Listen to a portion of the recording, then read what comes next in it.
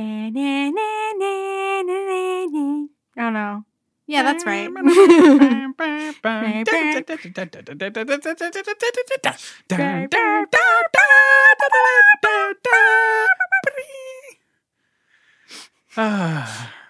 Who knows whether we'll keep that or not.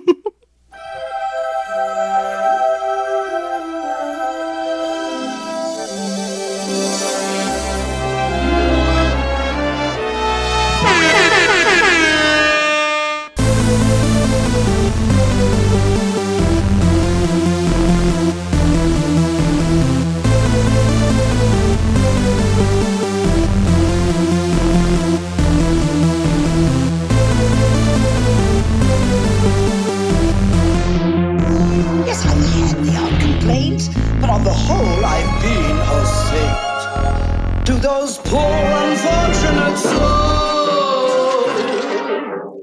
Hello, and welcome to Poor Unfortunate Podcast. I'm Connor Perkins. And I'm Caroline Ametti. Welcome to any new listeners. It is lovely to have you with us. Please take a moment right now to hit follow or subscribe wherever you're listening to the podcast. That way you can make sure that all of our episodes just download right to your device without you having to worry about it, including any bonus episodes because they're coming up. And then if you love what you hear today, make sure that you leave a 5-star rating and a review to help other people find the podcast. And then for all of our returning listeners, hey, we love you. Caroline, it's rough. We're in a dark place. So take me out of the dark place. What's new? Okay, I'll start off with some happy things. Let's see. Speaking of happy things. Yes? Happy Meals. Oh my gosh.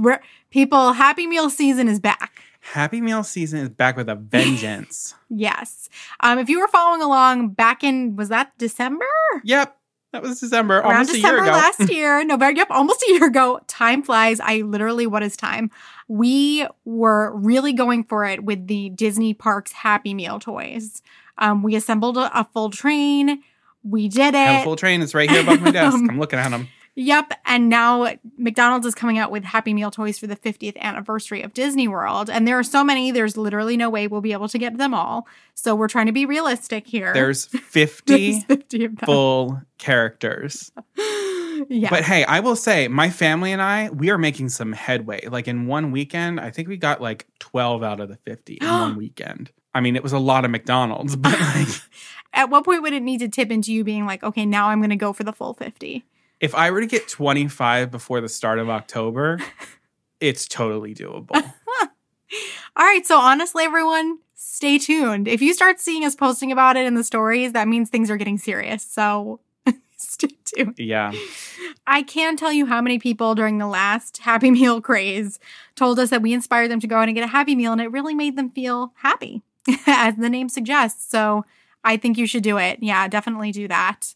And we will be joining along with you. Who do you have so far? I personally have Simba, Frozone, R2-D2, Dante, Goofy. Oh, Dante. Oh. We're making our way through them. Wow. My goal is to end at least with Pua, BB-8. I was going to say I want BB-8. I want BB-8 so bad. Donald Duck, and Bruni. Those are the ones that I need in order to like be happy. I really want BB-8 and I really want Dante because Dante, for sometimes Lady reminds me of Dante. Lady is my real dog, not the Disney Oh yeah, dog. I think we have a lady and a tramp. Wait, they have Lady and the Tramp as part of it? Yeah.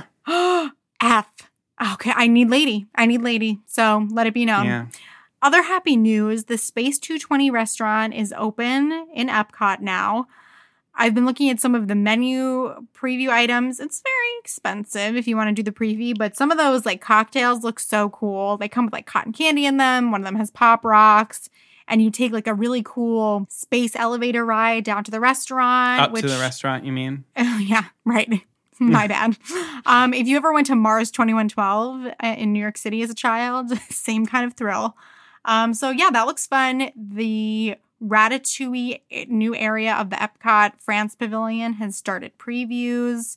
It looks very crowded, but it looks amazing. The crepe restaurant is open. The final touches to Spaceship Earth with the new lights that are on all of the sort of like points in the geometric shape of the Mhm. ball, that sort of beacons of light thing that they're doing there. Those are finalized. So they're doing like finishing touches on that. And it looks sick.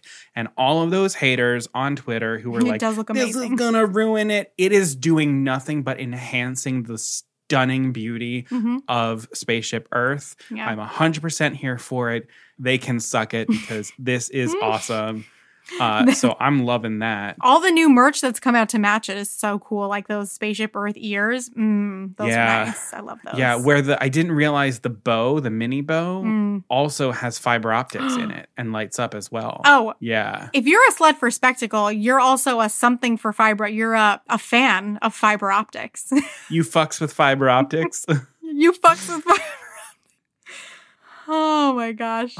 Other Disney news. Disney Plus, they announced some of the stuff that's coming later this fall. So we've got Jungle Cruise that's going to be available for everyone on Disney Plus, but also Shang-Chi and the 10 Rings is going to be I can't on there wait. as soon as I'm so excited. when is that? Is that happening in November? It's November. I didn't think it would be that soon. Yeah. I'm so excited. I know. I didn't either. So that's pretty exciting, that turnaround that Disney has between their theatrical releases and getting things to Disney Plus. I think that's something really smart and good to look forward to. Mm-hmm. Yeah, Halloween's coming. We talked about the Muppet Haunted Mansion coming. If any of y'all are working on some Disney Halloween costumes, oh my gosh, I can't wait to see those. I'm starting to feel the fall feels. Yeah, and we are currently planning for our Sleepy Hollow trip. So we will be returning and doing that again because I know we talked about it last time and it's happening again because we can't make it stop. So fun updates happening there too. Yeah. Just in our personal lives. Well, let's get started with the episode, shall we? Mm-hmm. Let's do it. So for this Tips and Tricks episode, we are going to be returning to one of our tried and true tips and tricks formats that we have come up with over the last year and a half of being as creative as possible with this format. We asked what sort of episodes you're interested in hearing coming up, and we heard a resounding need for some more playlists. So that's what we're doing. We are back reincarnating our playlist episode from 2020 with 3 all new playlists. So I have a playlist of around 10 songs. Caroline has a playlist of around 10 songs, and they each follow a theme.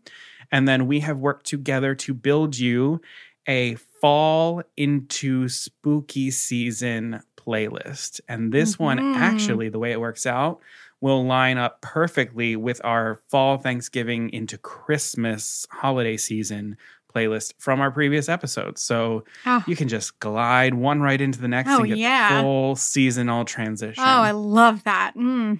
Let's dive into our playlist. I'm so excited. This is so fun.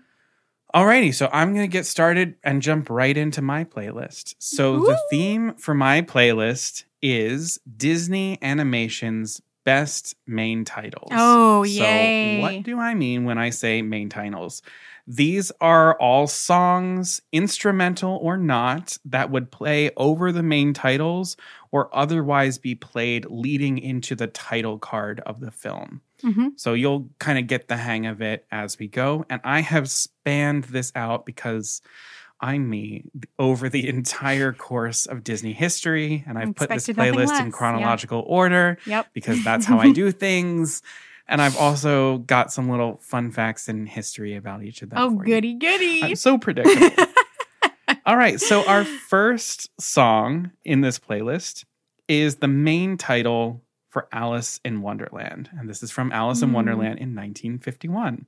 So it was written by Sammy Fain and the lyrics are by Bob Hilliard and it's performed by the Judd Conlon Chorus.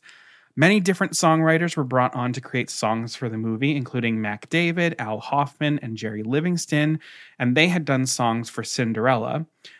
Frank Churchill was brought on for the score at one point, but ultimately the majority of the music was by Fain and Hilliard, with the score by Disney legend Oliver Wallace.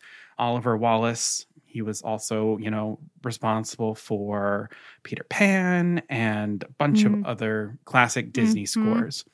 I also want to note the score of this film by Oliver Wallace was nominated for an Academy Award for the Best Original Score. but it lost to An American in Paris. So fair just enough. a little interesting fun fact. But I love this main title sequence. Again, it's that classic Disney sound. And for a movie that I actually don't particularly care that much for, the main titles are something that I actually, they're some of the best parts of the movie. I was about to say the same me. thing. Yeah. I think it's beautiful. It's very wistful and it puts me exactly in the place. I love when I'm in World of Disney in Disney Springs, previously Downtown Disney. And when they used to, I don't know if they still have it because it's been forever since I've been there, but when they had the Alice in the House section and they would have music from Alice in Wonderland sort of playing in that area, I just loved hearing this. And it just gives me so many good memories. So I think that main title sequence is particularly beautiful. And one that I think a lot of people don't really think of. A lot of people might go straight to, some of the more traditional ones like Cinderella or going to When You Wish Upon a Star from Pinocchio, which, spoiler alert, I have not included in this playlist. Do not kill me.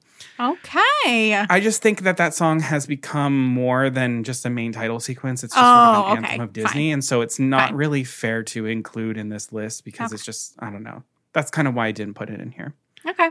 Also, we're supposed to be listening to all of this in order, right? We're not hitting shuffle. I would recommend listening to it all in order first so that you can hear the growth of main titles through the course of Disney. Yeah. And then once you've done it first, then you can shuffle it and, go for the wild ride. Okay. Great. So number 2 on my playlist is the main titles for Peter Pan, The Second Star to the Right. And this was from 1953. Again, it's written by Sammy Fain, this time with lyrics by Sammy Cahn, also performed by the Judd Conlon Chorus. So this is good friend Sammy, good friend Judd Conlon Chorus, and Oliver Wallace is back with the score for this one. And these folks are really responsible for that classic, iconic Disney sound. We love it. I think this song in particular has that sort of deep, melancholic nostalgia mixed with almost like a lullaby that feels so right for Peter Pan. It's a bedtime story centered around childhood and growing up. This song, Second Star to the Right, is one of my favorites, hands down. It just pulls at my heartstrings, and it starts with the immediate swell of the orchestra with the ba ba ba ba ba ba ba ba, and then that ba na na na na. It just gets me. It gets me. But I want to say, fun fact: the melody of the Second Star to the Right was actually the melody for a song called Beyond the Laughing Sky that Sammy Fain and Bob Hilliard had written for Alice in Wonderland. And it was scrapped for A World of My Own. And when they were revisiting it for Peter Pan, they brought on Sammy Cahn to rewrite the lyrics to be more appropriate for the film. So I just think that's so wild that this iconic Disney song that is so related to Peter Pan was almost for an entirely different film. I think that's so fun. That so is clever. cool. Ooh, thank you for that. That was a fun one. Yeah, we love recycling. Be sustainable. Number 3 on my list. This is where Connor really comes out. Some of you are probably guessing what it's going to be, but I'm jumping right ahead to 1977. This is The Journey from Rescuers. Oh my God. You all know how much I love the Rescuers. You know how much I love these main titles. I put that in my, the Disney movie marathon about how exquisite these oil painting the oil painting main titles are. But the song The Journey, it was written by Carol Connors and Ain Robbins, who, if you didn't know, these two are married. They're amazing, and I love the work that they do. This song was performed by Shelby Flint. And interesting to note, this is the first time since Bambi that all of the music in the film is being sung as a narrative over the action of the story, as opposed to music sung by the characters. So for the main titles, this is obviously the norm, but the other songs by Connors and Robbins, including the big number Someone's Waiting for You, which they collaborated with Sammy Fain on, they're all sung over the story. So I really love that. But what I love about the music in this main title sequence is it very much feels like a graduation from the classic Disney sound. It's moving, the sound is changing with the times and starting to venture out from the more jazz-inspired music that we see in these older main titles. This one is lyrical, it's longing, and it's embracing more of the musical theater standard / pop sound that I think would be an essential bridge for Disney to get to the age of Menken and Phil Collins and even the Lopez's later. Which leads me to number 4 on my list. I feel like this is kind of redeeming me for getting rid of The Little Mermaid earlier, so I'm including the main titles for The Little Mermaid. Nothing will redeem you, okay? Well, whatever. The main titles from The Little Mermaid from 1989's film, The Little Mermaid, written by Alan Menken. We have never heard this sound before. You can tell when you are hearing these main titles begin with the fish and the sort of and it just begins. The water reflecting. You can tell that you're about to watch something from Disney that is changing the game with these main titles right from the get-go. It sets a brand new expectation, and you can literally hear the Renaissance begin when it reaches the first cymbal clash when the mermaids appear. Yes. I dare you not to get chills when you listen to it. I dare you. I know. This score was nominated for and won the Academy Award for Best Original Score in 1980. Ironically, this was the first time Disney had been nominated for an Academy Award since The Rescuers was nominated for Best Original Song for Someone's Waiting for You back in 1978. So that's 12 years without a nomination. And this score also won the Golden Globe for Best Original Score because it's basically perfect. So that's everything that I've got to say about The Little Mermaid. Go listen to it. It's just, it's so good. It also might be my favorite part of The Little Mermaid in general, these main titles. Oh, wow. Number 5 on my list. Can anyone guess where we're going? Beauty and the Beast. Yeah, it's exactly where we're going. So the prologue for Beauty and the Beast is next from 1991's Beauty and the Beast. Again, written by our Lord and Savior, Alan Menken. This score is his best work by far. The chills here, they start from the low rumble of the percussion right before the actual melody begins. If, again, we're talking about, hey, hi, we're doing something new, the gravitas, the sophistication with which we are starting this film, it firmly plants this film and this score as one of the most worthy contenders among the films of the year. And honestly, I think one of the most important in cinematic history. I said it. Add in David Ogden's narration. It's like chef's kiss. This score, starting this movie out this way, says, pay the F attention to what we're doing. This film is going to get nominated for the Academy Award for Best Picture. It happens with Alan Menken's score. Yep. I will gush over this movie until the end of time. It's exquisite from start to finish. It won the effing Golden Globe for Best Picture, Musical, or Comedy, becoming the first animated feature to ever do that. The score was nominated for both the Golden Globe and Academy Award for Best Original Score. It won both. Surprise, surprise. This, I think, is just it's so good.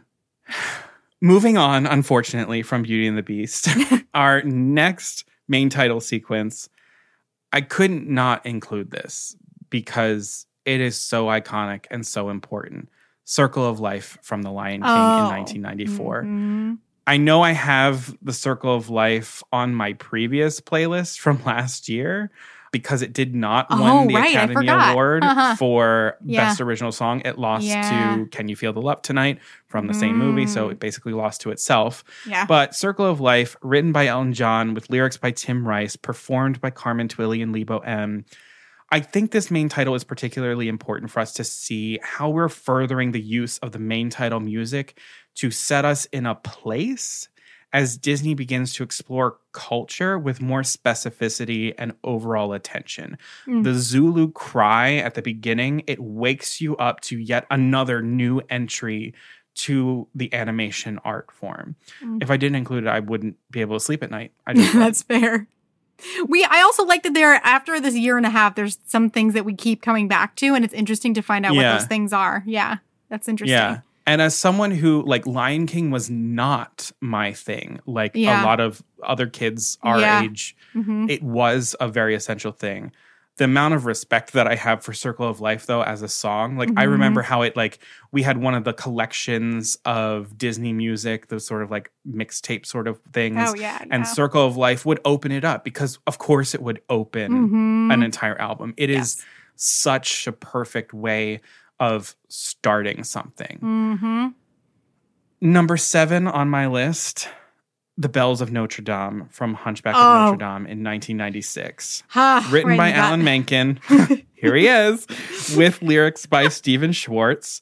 Performed by Paul Kandel. This particular main title sequence is utterly exquisite. We talk about it more in our episode that we did with And Almost Starring. Every time I hear Paul's name now, I think about talking about it on And Almost Starring. Skrelting for the Just gods. the belting. Like, oh my God. Yeah, if you haven't, I know we've mentioned the And Almost Starring episode that we've done multiple times. If you haven't listened to it yet, I will keep bringing it up until you listen to this episode, because it's the deep dive that we promised was coming, and we do it with 2 other people, and it's amazing. Yes. But unlike with Beauty and the Beast, we opt to lay out the entire exposition through a mixture of dialogue and that Skrelting for the Gods from Paul Kandel, which makes for really dynamic and one-of-a-kind opening sequences for a Disney film.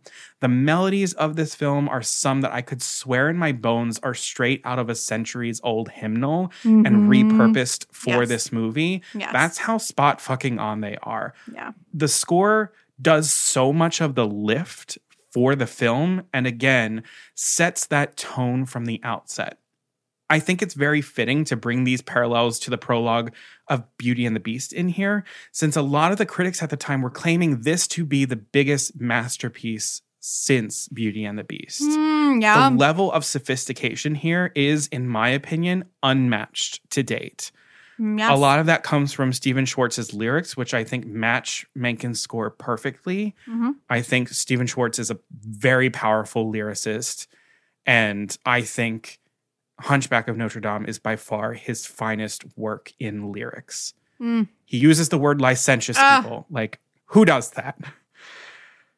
This score was nominated for the Academy Award and Golden Globe Award, and it lost because these people didn't know what the fuck they were talking about. I know. Okay. They didn't know. They didn't know. Nobody knows when it comes to this movie, and what is wrong with people? I don't know, but I know. We know. We know. We know. They should have known. We knew.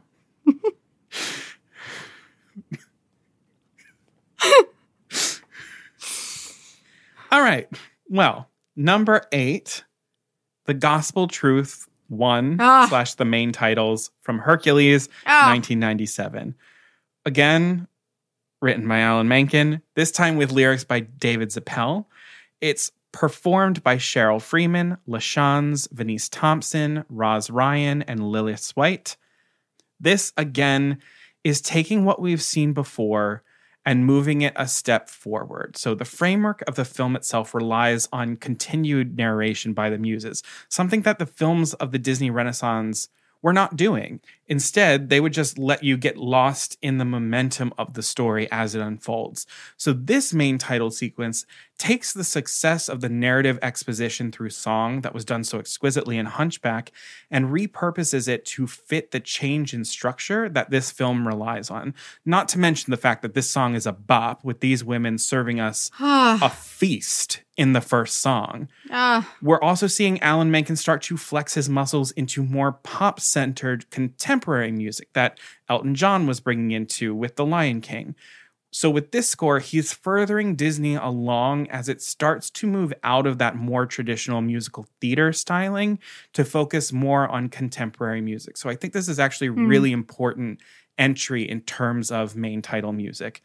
This score, not nominated for any Academy Awards or Golden Globes. And Go the Distance did not win Best Original Song, although it was nominated. Number 9 on my list, because yes, we are getting close to the end. It's Two Worlds from Tarzan in 1999. So written by Phil Collins with a score by Mark Mancina, performed by Phil Collins. Mm-hmm. So Phil Collins and Mark Mancina worked closely in tandem because they wanted the score and the song arrangement to feel, in their words, as one entity. And they fucking did it. This opening number is what the filmmakers refer to as the anthem of Tarzan. Yeah. This song is the next step, again, in that evolution of Disney music as the Renaissance period comes to an end and we move into the new millennium. Unlike the previous films of the era, almost all of the music of the film follows that same narrative structure that we see in The Rescuers, but with a similar presence to that of the Muses in Hercules. So Phil Collins is our de facto narrator of the story solely through his music, while being slightly more present than Shelby Flint is in The Rescuers, but less so than that of the Muses. It's this really interesting It's such balance. an interesting step that they took with that. Yeah, like who came up with that idea? The producers of the film were very adamant that they wanted something very, very different. They didn't want this to be like the other movies of the Renaissance. Yeah. They wanted to show something different. And Phil Collins and Mark Mancina, they were the people to do it. Yeah. So Two Worlds in particular carries that same theme that I'm highlighting here with the main titles that make this list. The sort of coming out and saying, this is new, pay attention. The intense drum solo at the beginning feels like we are listening to a full underscore and we aren't expecting it to turn into a song with actual lyrics. And then it does. Yeah. I think that's a testament to the work that Collins and Mancina are doing together. These are fully and intricately orchestrated songs, and it doesn't get more grand than the opening number. This is music that you would expect to just be score, and then there's singing over top of it. It's wild. It's so good.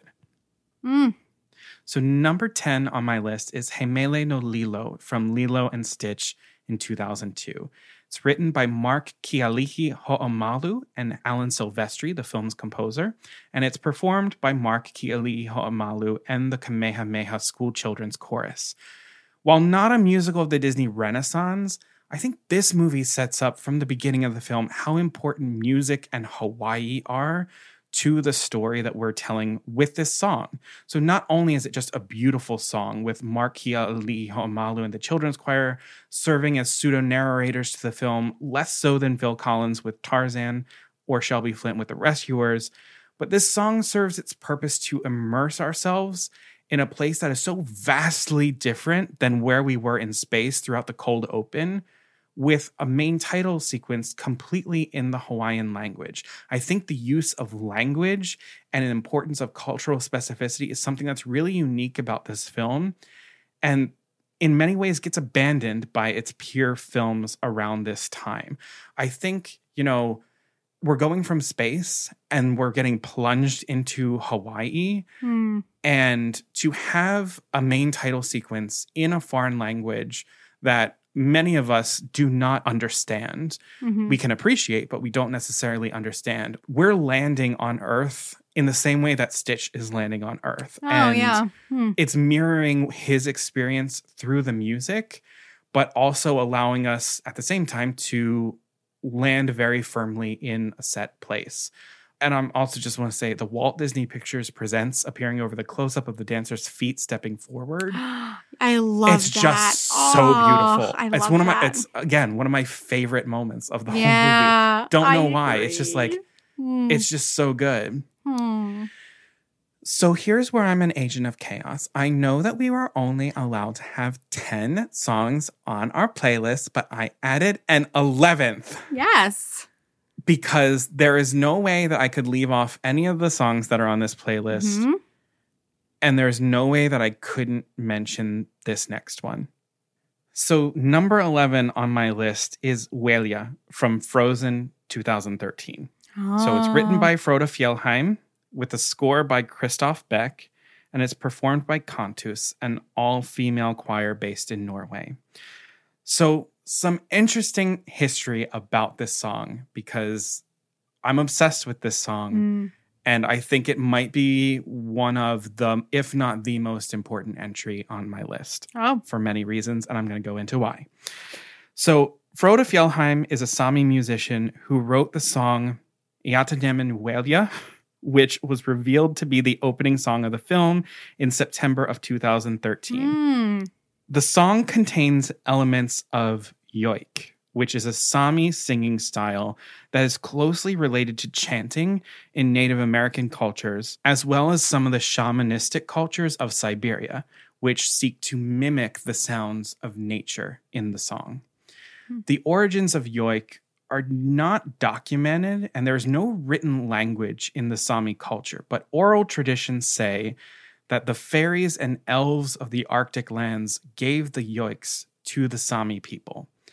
The music is meant to be deeply personal or spiritual, often dedicated to and meant to evoke a particular human, animal, or landscape in the way a painter would paint a mountain. So you don't paint about a mountain, you paint the mountain. So you don't yoik about a person, you yoik a person. Wow. So it's believed that yoiking is one of the oldest continuous musical traditions in Europe. So all of that being said about this opening song, this is where we see modern Disney films dive into the cultural traditions as a part of the storytelling, picking up on some of those techniques that Lilo and Stitch did so beautifully with that main title sequence, and then marrying it to a composer looking at a score in a very culture-centric way, with songwriters that are hearkening back to the musical theater stylings of the Renaissance. So this is where we're blending all of the techniques from the history of the Disney company together in one film. So that being said, this main title song, again, we know that something different is happening, not only because it's in a foreign language, but in the very nature of what this musical style is meant to do. It's meant to evoke the essence of the world of the film. Walia itself is the name of this type of singing in the Sami culture, but the original song, Yatanemen Walia, translates to the earth's yoik.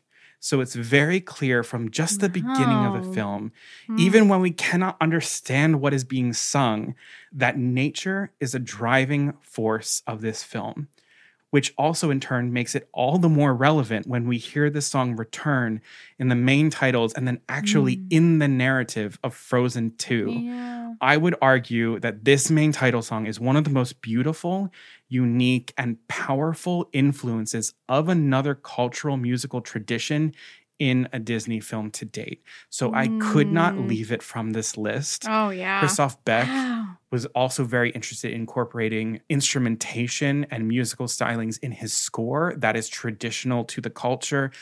It sets a very holistic approach to how they are looking at these films, starting with Frozen onward. I think it also sort of plays into the role of the Story Trust being a new sort of thing that Disney is investing in, so that they're spending the time with the cultures that they're meaning to depict, keeping those lines of communication and transfer open, not just through the film, but beyond the film in its success that we see happen with Moana, that we see happen with Frozen 2, that we're seeing happening with Encanto. I think Frozen is the start of that. And I think just the best distillation of that move in the Disney company is with this main title. And I'm just so sad that it happens so quickly. Yeah. And it doesn't even really happen over an extensive main title sequence. This is happening over the Disney logo, the Walt Disney Animation Studios logo, and then a couple snowflakes going into the word Frozen, and then we're out of it. But honestly, I could have lived in this moment for a full 5 minutes, and it still wouldn't have been enough for me. Yeah. This song in particular gets to the heart of what Frozen is. Yeah. And is that through line between both films. But the moment when the entire tribe starts yoiking to Anna and Elsa in that moment in Frozen 2, I wept. Yeah. Because this song that I feel like a lot of people discounted, they were finally saying, no, this is the most important thing here. This is the essence of it. Yeah. Even more than Let It Go, even more than Into the Unknown. This is the secret play. This is the secret gem. I love that. Woo, I love that. So that's my playlist. Have fun making your way through all 11 songs. So interesting. And then shuffle them up so you can hear some of the ways in which they're influencing each other. Yeah, you laid that out ways. so well. I never realized how much the next was influenced by the one before it. So interesting. Yeah. Well done. It's kind of wild how it starts with Alice in Wonderland and then ending with Walia. Could not be more different. Yeah, but the trajectory of how funny. we get there is so clear to me. Yeah. So that's my playlist. Yeah. Yeah. In our typical fashion, Connor's was structured and based on the evolution of animation. Mine is based on emotions. So That feels about right. yeah, as usual. So, we're going to have a true fall playlist for you in a little bit. But, I got to thinking fall is coming and then winter, cuffing season, the holidays. And I'm like, you know what? Let's put together a little romantic playlist because I also just love romance. So that's why. So this one, I'm going to give it to you in sort of an order. But again, you could definitely shuffle this, but this might be a nice order to listen to it in. So here we go. So I'm going to open this romance playlist with If I Never Knew You from Pocahontas. So this is going to become, this already is the Alan Menken episode. I have so many Alan Menken tunes on this list. You had so many Alan Menken. So this is written by Alan Menken with lyrics by Stephen Schwartz. Just, wow. For 1995's Pocahontas. So I am going to vote here for the end titles version sung by John Cicada and Shanice because it's the classic. If you really want your feelings hurt, listen to the cut Mel Gibson and Judy Kuhn version and wonder why the hell they took it out of the film. The reason is because they claimed that children were getting antsy during this song when they were running the test screenings. It was a mistake. Let them get antsy. That's what I say. Kick them out of the theater. It's not for them. This isn't for you. The number was 90% animated when it was cut from the film and was obviously set for the scene when John Smith is sentenced to death and Pocahontas comes to visit him the night before. So in 2005, the 10th anniversary edition of the film fully animated the song and integrated it into the film as an option you could choose. Thank goodness. For some bizarre reason, I became re-obsessed. When I was young, my movie was Pocahontas. Before it was Beauty and the Beast, it was Pocahontas. And then I became re-obsessed with Pocahontas during my senior year of high school. I don't know why, but I remember going to the Disney store in the mall, buying the anniversary DVD, and watching the version with the song included, and I was a mess. Admittedly, this is a very bittersweet way to start a romantic playlist, I realize, but for me, Doomed Romance, one of my favorites. But also, oh my God, there's no truer statement. I know, I love a tragic romance. Because honestly, to me, there's nothing more romantic than someone knowing that they have been changed by you, whether the relationship is going to be forever or not. This one's also a winner because I think with the right guitar accompaniment, it can still be a straight up romantic, even first dance at a wedding song. It's very versatile. There's a cover on YouTube by his username is Gabe Bond OC. Just him and his guitar singing it. It's unreal. It's so romantic and sad, and you should definitely look it up. These lyrics are so romantic and they make me want to cry. I was looking, I'm like, oh yeah, let me write out the best one. They're all the best. They're all the best one. They're all amazing. It's Stephen Schwartz, baby. They're all the best one. Stephen Schwartz. Listen, Stephen Schwartz has written one of my most romantic songs literally of all time, As Long as You're Mine from Wicked, so he can do no wrong for me. But one of my favorite parts of this song is the last lyrics. If I never knew you, I'd have lived my whole life through, empty as the sky, never knowing why, lost forever if I never knew you. Oh my gosh. God. Help me, Jesus. Help me. Also, you just know it's a good song when even the bizarre Cheetah Girls dance remix version, it works. The one on Mouse House? It was originally on Disney, one of the Disney Manias, but it works. Also, I wanted to start the playlist with this song because I think it's low-key the most deeply romantic Disney song in the game. No other songs reach this depth for me. No, and so people also, discount it. They leave it out of everything. They forget that. They don't even know that it exists many times. Yep. And I would like to just formally request more of this from Disney. The next time we have a romance, I want this level of swoon. We need it, because the more I thought about this and put together this playlist, I was like, oh, I get a lot of my really romantic feels from a lot of musical theater stuff, not a ton of Disney. So it was really interesting putting this playlist together. So on to my next selection. Obviously, in some sort of way, A Whole New World had to be on this playlist. Music by Alan Menken, lyrics by Tim Rice. Any version of this song is a good version. I especially adore the Broadway version with Aladdin's intro into the song, telling Jasmine he knows that she must feel trapped inside the walls of the palace. It's incredibly touching to hear Aladdin lead into the song in this warm and very comforting way. I would 100% say yes to getting on the carpet if that's how someone started asking me. I'm just saying. But for this playlist, I am going to choose the end title version of the live-action remake, sung by Zayn and Javiah Ward.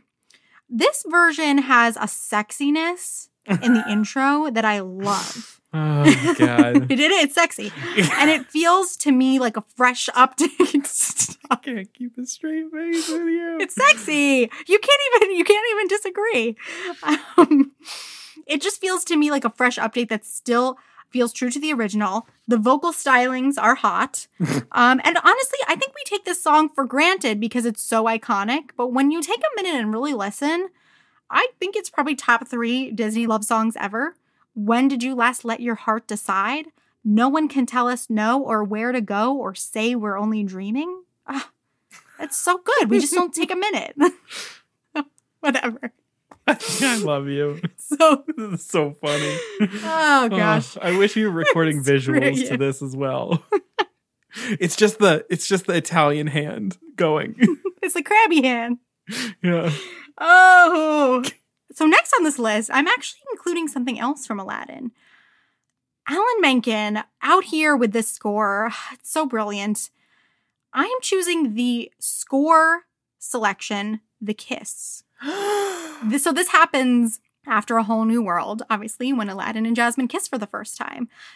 First of all, there is an innocence to this song that just breaks my heart, but it tells a full story in just over a minute. Even if you have never seen the movie, this perfectly encapsulates the build-up to a first kiss, and it's truly storytelling without words. The buildup and the aftermath of it. Oh, When and then after Aladdin- the kisses, it's like an orgasm, okay? Okay. It just is. Yes, it is.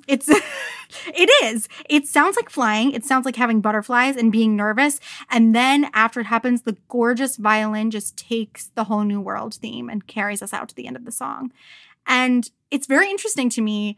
Aladdin is really pulling ahead in this playlist for the romance factor. I don't know if I expected that, but I'll have one more Aladdin selection in a few. Oh, holy hell. Yeah, really interesting. Before we get back to Aladdin, though, I am including, and I don't care what anybody says, At the Beginning from Anastasia. Okay? Anastasia is Disney to me now. I don't care what anybody says. Whatever.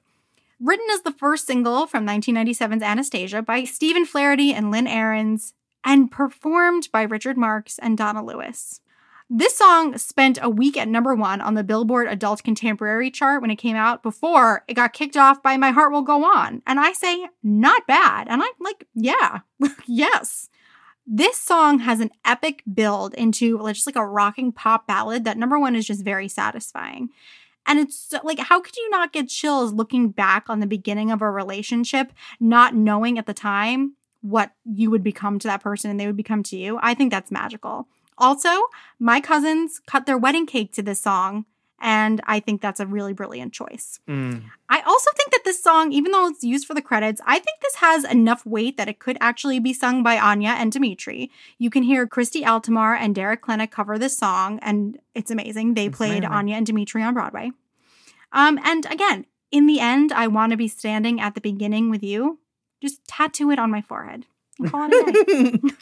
The amount of time that was spent by me and my sisters like jamming to this song, that was like a good portion of the 90s, like the tail end of the 90s for us. It's also just, it's such a great addition because really, yeah, it does have a very adult contemporary feel. And I think it's delicious.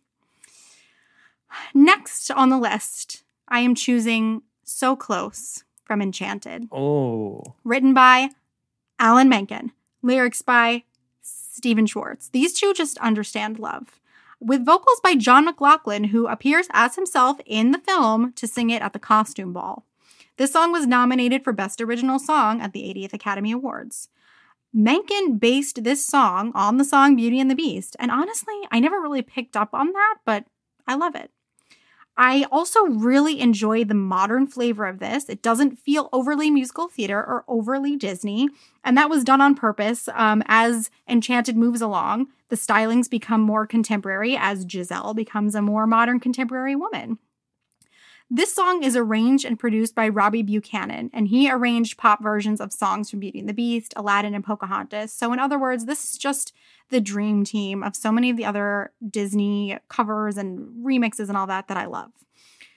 The instrumental break in this song, even though this song itself feels so contemporary, is also quintessential Disney and has a hopeful and romantic flavor to it that just is like someone being spun around a ballroom that prevents the song from just being a complete downer because it's about how people are so close and still so far. I got emo over the song in middle school, and the person that I liked, didn't like me back. This, like I said, this song reflects Giselle modernizing, and director Kevin Lima requested that the final lyrics of the song be so close and still so far, and he was also responsible for the song's title.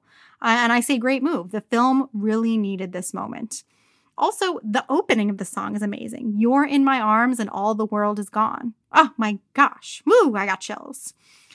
Interestingly, there was going to be a song right after this for Queen Nerissa that was cut because of its close proximity to So Close, because the team wanted to prevent Enchanted from becoming a full-out musical. And I'm like, but wait, it is. And I actually could have used another song. And so I don't know why they decided to place it in this strange in-between land. But then this song kind of sits in a strange in-between land too, where once again, sort of what you were talking about, we have an outside voice singing the song. He's in the room though, which is very interesting, but he's not a character that we know. And then Patrick Dempsey joins in and sings, one line at the end very sweetly. But it's a very interesting concept. I think. Yeah. It's very unique. I was going to say it's very interesting also that this is on your list because this song was so critically controversial. A lot of people were very split about this song, about whether or not it's actually good or not. That's so strange to me. Just sort of baffled. A lot of critics hated this song. They just thought that it fell I read that flat. They were like, it's too slow. Yeah, and I was it's kind of shocking because what? I find it to actually fit with the Disney canon really well. When they use it in World of Color. Yes, I was just going to say, it fits perfectly. I find it to be so perfect. Next, I'm returning to Aladdin. But this time, it's Aladdin and the King of Thieves. And I am choosing the song Out of Thin Air. This film was released direct-to-video in 1996. This song is written by Mark Waters and Carl Johnson and performed by the ultimate queen herself, Liz Callaway, and Brad Kane, the original singing voice for Aladdin. What a treat. Liz, if you go on YouTube and look up Liz Callaway at 54 Below, she tells a great story about auditioning to voice so many Disney princesses and this finally being her moment to be one. So for that reason alone, this really has a special place in my heart. But I think what's cool about this song is we don't often get the chance to hear the afterwords of Disney romances. So hearing Jasmine sing about realizing what Aladdin has given her is so beautiful. And the way that they care for each other in this song makes me feel like this is one fairy tale romance that's actually really going to work out. And honestly, this song to me represents kind of the most realistic love. The song is about reaching compromises, showing someone who they truly are and what you see in them when they can't see it for themselves. Jasmine reassures Aladdin that they have plenty of time. They can postpone their wedding if they need to. That's amazing. Aladdin also shares his insecurities about not having had a father figure. It's such a vulnerable song and vulnerable moment. And like I said, this is the most realistic love song, I think, in the Disney canon. This song opens with Jasmine saying, "You showed me the world when I was all locked up inside. One look at your smile and I could see the light shining everywhere. People like you don't come out of thin air." And that really touches me, just reflecting back to the person you love like when they're feeling down about themselves, what you think of them. It's beautiful. And also just like the melody, it's just really, it's one of those gems. It's something that always pops into my mind when it's like, what do people forget that they shouldn't be forgetting? And I think this song is one of those things. That's it for Aladdin for me. Moving on. Next, I have Unforgettable from Finding Dory, performed by Sia for the end credits of the film. The song was originally written by Irving Gordon and made famous by Nat King Cole. Obviously, in the context of Finding Dory, it's literally about, people who are unforgettable to Dory because they're her family, but it's a romantic song. And these orchestrations in this version sound like water and are extremely romantic. And they elevate this song from a classic standard. Bond song. Yeah, I get that. Yes. And it elevates it to something very dreamy. And the quiet and calm opening that then expands into something that feels more fairy tale is very lovely. It makes me want to waltz around a ballroom. And there's a whimsy to this song that I think this playlist in general needs, so we don't get too heavy because I know I can do that. And I love that this really feels like Disney doing a standard. Love that. My next track is another one called The Kiss, but this one is from The Princess Diaries. Oh my God. This song is perfect. I cried.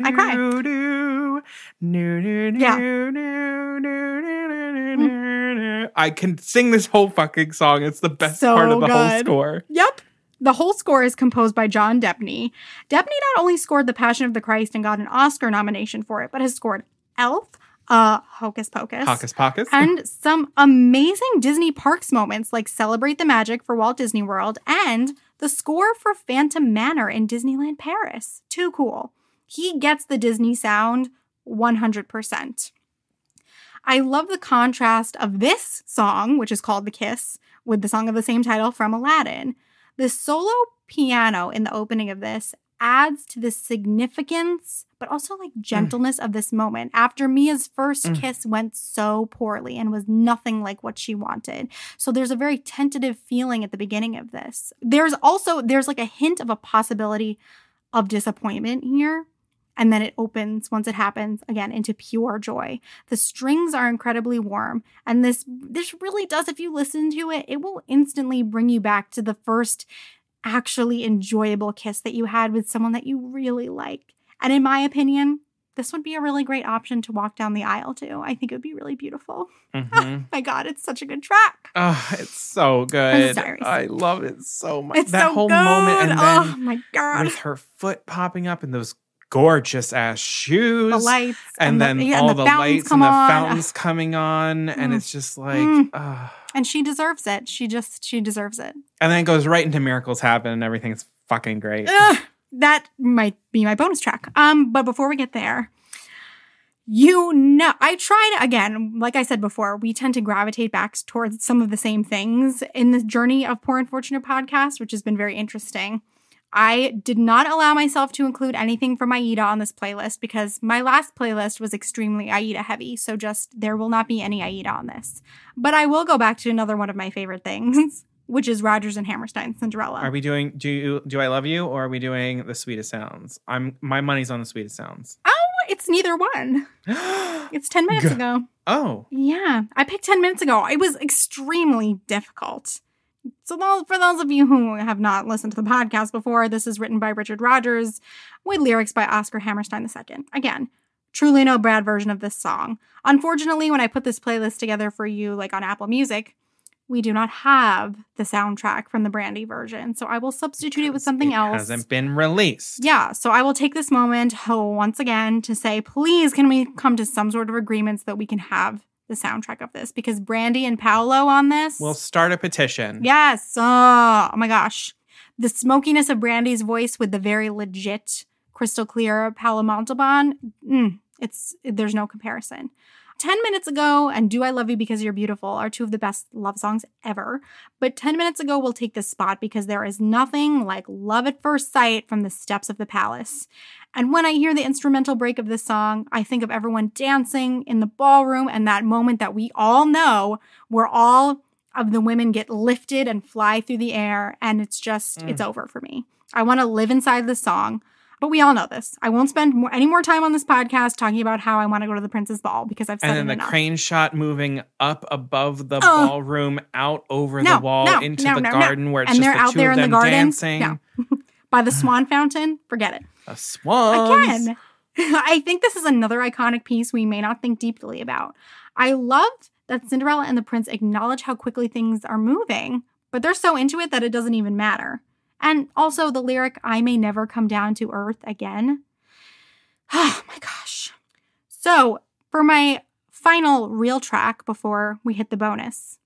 So we're going to go from one Cinderella into another one. And so my last legit track before my bonus track is from the Cinderella live action remake, and it is the piece of the score that is called Courage and Kindness. So this piece of the score of 2015's live action Cinderella remake was composed by Patrick Doyle, who has composed for some of like the best scores like Sense and Sensibility, Harry Potter and the Goblet of Fire, Hamlet, and Brave.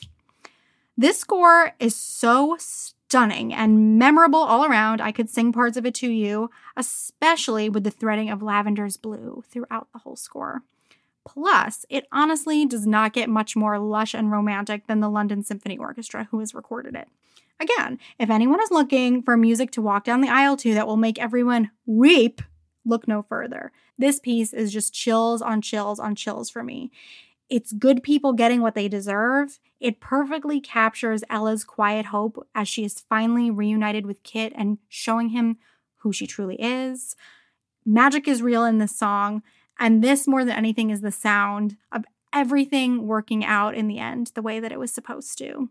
Put it on and just let it wash over you. It honestly, this is one of the ones on this list that it truly defies description. It's stunning. So that is the end of my full playlist. My bonus track is indeed Miracles Happen from The Princess Diaries. This song is written by Pam Shane and Elliot Kennedy, performed by Mira. It's part of her 2001 self-titled album and is, of course, one of the major tracks from The Princess Diaries. The funny thing is, I love how it's used in the film, which is the Miracles Happen idea applies to just like Mia's journey overall. But if you really listen to the lyrics, it's very much about love and love finding its way.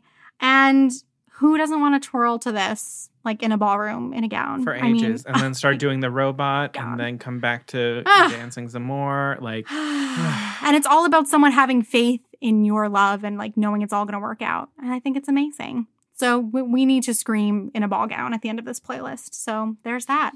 And that's my cuffing season romance playlist. Wow. Wow.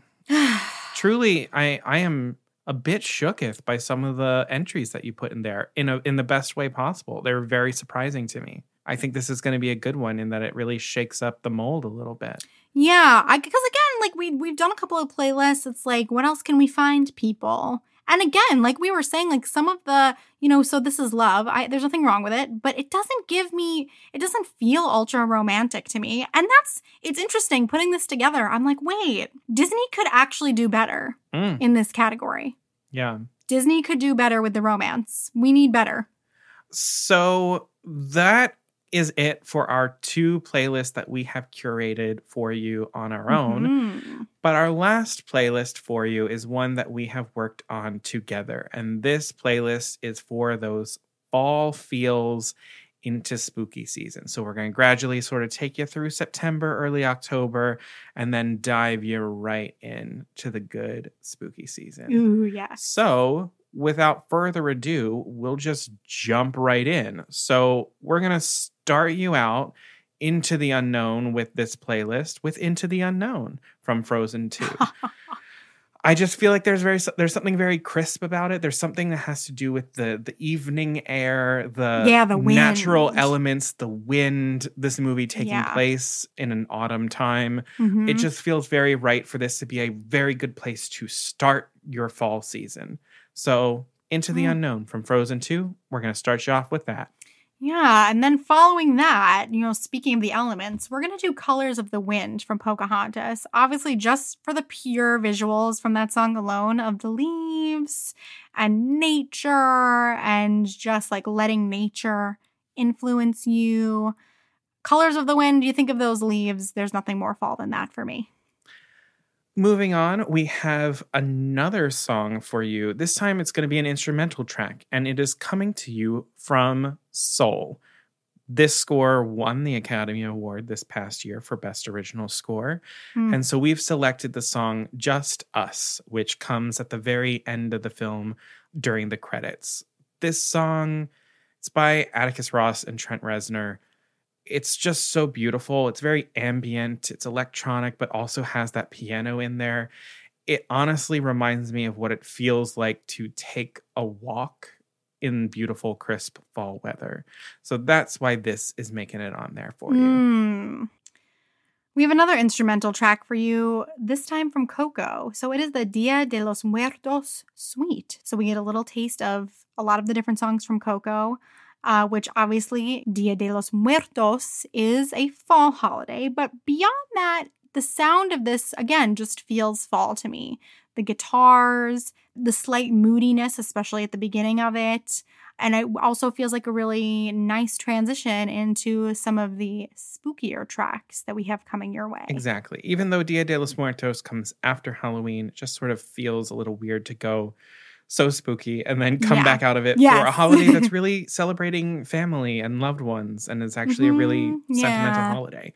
So we're tucking it in there real quick before we start getting into the spooky stuff. So dipping our toes into spooky season, we're going to start you out with the main titles, because that's a theme for Connor, of Hocus Pocus. So this is that music that plays as, you know, the camera is panning down over the book and the letters have that sort of ripple effect and glow in gold and then open up. And then we've got the silhouette of Sarah racing over the water. It's just a great way to just full on enter spooky seasons. That sort of like ooze that happened in the beginning before it just takes off. And that's really how I feel like October is. You have that sort of spooky way that you're easing in, and then it just takes off and is great. So that's your next entry. And I feel like that, the way that that's piece takes off, is the perfect lead up into the absolute like boppy chaos that is This Is Halloween from The Nightmare Before Christmas. When I listen to the song, I mean, it's on here for obvious reasons, but what a great song. I just want to scream along to this song when I hear it. I just want to be like, this is Halloween. It's so... I feel like when we go to Sleepy Hollow, we do scream along to the song in the car. We do, yeah, maybe that's why. It really doesn't get better than this. And honestly, I think my appreciation for The Nightmare Before Christmas is a more recent vintage. Honestly, since like when you moved into the apartment with me, I think did we watch it that Halloween? I don't know. I feel like that's when I really started to appreciate this film and this soundtrack. And now I can't live without it. Was that the first time you watched it when you watched it with me? I had watched it like once before that and I hadn't loved it. But and so not I really never paying revisited. attention. Yeah. And now this soundtrack is just absolutely everything. It's a great soundtrack. So after we go fully into Halloween, we're going to keep things a little bit spooky, a little bit more eerie and sophisticated with another instrumental track.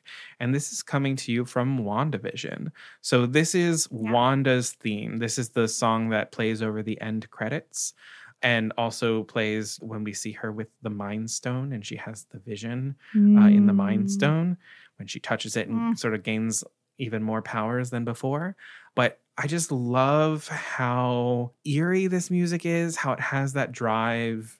She's the Scarlet Witch. Like, it just feels like it fits right here. So we included it because you're welcome. And this is scored by Christoph Beck, who we love Christoph Beck. The best. Honestly, all of the music from this series is such a great addition to a Halloween, fall. I'm so grateful for it because we needed it. I think we needed something new and fresh in this category. Absolutely.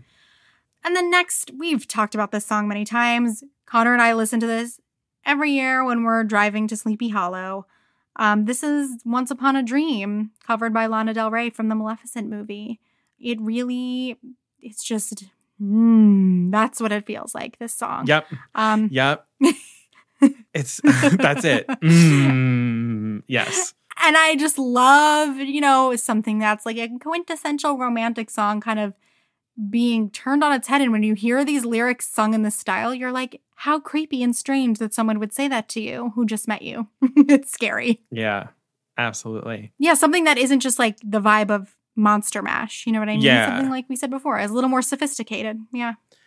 But going from sophistication into a more Monster Mashy type of song, we're giving you yet another entry from WandaVision, and that is the Emmy Award-winning song, Agatha All Along.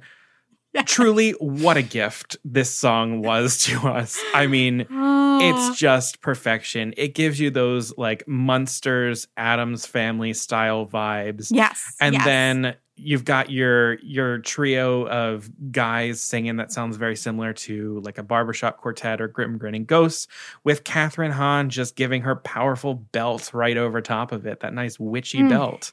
Yeah, it's a great song. Yeah, I can just see, like, you know, being at a Halloween party, having a little sip of the punch and the song playing. I can't explain it. Yeah, I want to have an Agatha All Along party where everyone dresses up as a different version of Agatha. Oh my God, brilliant. Yes. Yes.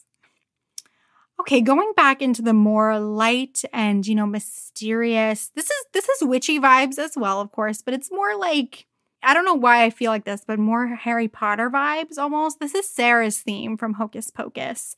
And this is the more just, like mysterious, like dark forest fairy vibes of Halloween, which is one of my favorite features. And again, it's just a little bit of a mix up of vibe here.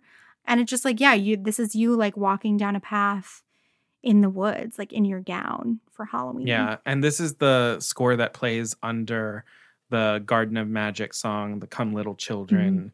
It's just so beautiful. It's the descending strings that get me in it. The thing, like, which happens in the film as she's starting to land on her broom. Yes. Like, yes. It just all works together so perfectly, and I love it so much. Yeah. It's also just standalone, very just beautifully orchestrated. Yeah. Yeah.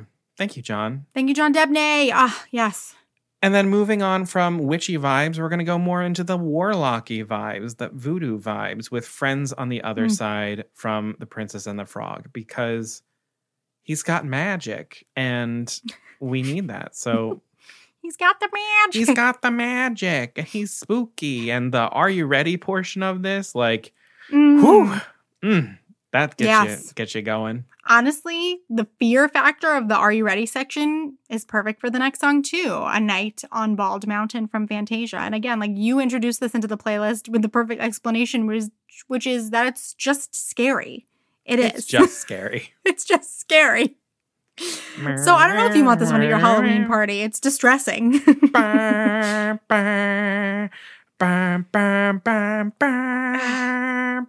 It gives me the creeps. Like, that's like this is something chasing you. It's not so like good. it. You just gotta make sure that you got some nuns and they'll chase away the demons. Oh my God. Which, when you think about it, I love the people who point out, like, they were just a bunch of ghosts and spookies just having their own sort of like sexy naked rave. And then, like, that's all they were doing. They weren't really messing with anyone. They were just having a little dance party. And then the nuns and the sunshine chase them away. And they're like, damn. You just said naked rave and the thunder clapped above my head just now. I'm so scared. That was Chernobog. He heard. And that was our invitation, Caroline. No. I don't want to go We're to the naked invited rave. to the naked rave. We don't have to participate. We can watch. It's fine. But anyway, we're going to close this playlist out with the one, the only Grim Grinning Ghost. That perfect blend between spooky and fun. It's just iconically Halloween. Perfect for a spooky party. And it's coming to you from the Haunted Mansion attraction in Walt Disney World, just the best in of the Disneyland, best. California. You can't get better than Grim Grinning Ghosts. No. Nope. I want to live inside it. So that is our fall to spooky season Disney playlist, our Disney animation main title playlist, and our Disney romance playlist for you. Thank you all very much for hanging in there and sticking with us. We hope that you enjoyed this episode. If you did, please remember to give us a 5-star rating, write a review. It's going to help other people find the podcast. They'll see your review. They'll say, hey, I'll give this a shot. And then they'll come in and they'll love the podcast too. So thank you very much for just taking those couple minutes real quick to do that in whatever podcast app you're listening to. And then also make sure to hit follow or subscribe wherever you're listening. So that way you don't miss out on any new episodes. They're all downloaded right to your device. And you're up to date on everything. And please follow us on social media. We are at Poor Unfortunate Podcast on Facebook and Instagram, and we are at Unfortunate Pod on Twitter. And with a lot of these tips and tricks episodes, this will be in the episode description, but we will link all the playlists for you. We'll put it on Apple Music, Spotify, YouTube, so you can, pop over, especially to the Instagram if you need the links for those.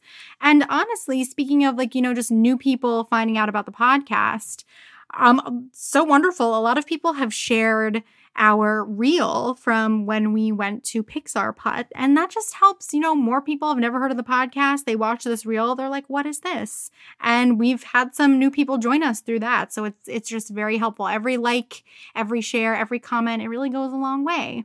Also, if you cannot get enough and you want to talk more about the episodes and more about Disney, please join us in the Poor Unfortunate Fam. That is our private Facebook group for our listeners to chat with each other, chat about the episodes with us, share some Disney updates. It's always such a great time. And please email us. And obviously, y'all are listening because we've gotten some wonderful, wonderful emails lately. We want to shout out one from Amy, who emailed us recently. Yeah, thank you, Amy. Yes, thank you, Amy. It means more to us than we can even explain to hear where our podcast fits in your life and that it brings you joy. That is the reason we are doing this. And it means so much that so many of you have taken the time to just share with us what you enjoy. So please email us anytime. Our inbox is open. Yeah. Just keeping on that for a quick second, just real shout out to Amy. Amy is a teacher who is really having a hard time of it right now, as I'm sure a lot of teachers are. Mm-hmm. So we just want to say from both of us here at Poor Unfortunate Podcast, thank you to every educator right now who is out there doing your best. You have our deepest love and our deepest affection. This episode's for you. Thank you for everything that you're doing, and hang in there. If there's anything we can do to make it a little bit easier, just let us know. We're happy to do it. Yeah. And then right before we close things out, I do just want to mention that it does take us some money to keep the podcast up and running and coming to you all. We do have a PayPal account where we're accepting donations to support the podcast. The link to that is in the episode description and is also in our website links on our social media pages. Truly, anything that you're able to donate, it's so appreciated and just goes right back into the podcast. You can make a donation of $5, $10, $15, $20 or more dollars.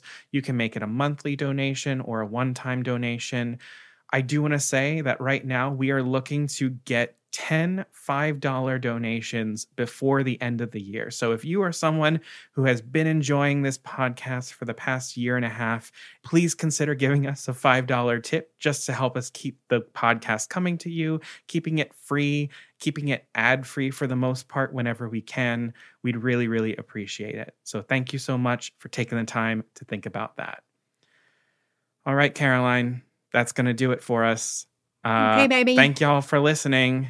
And until next time, Beluga Savruga.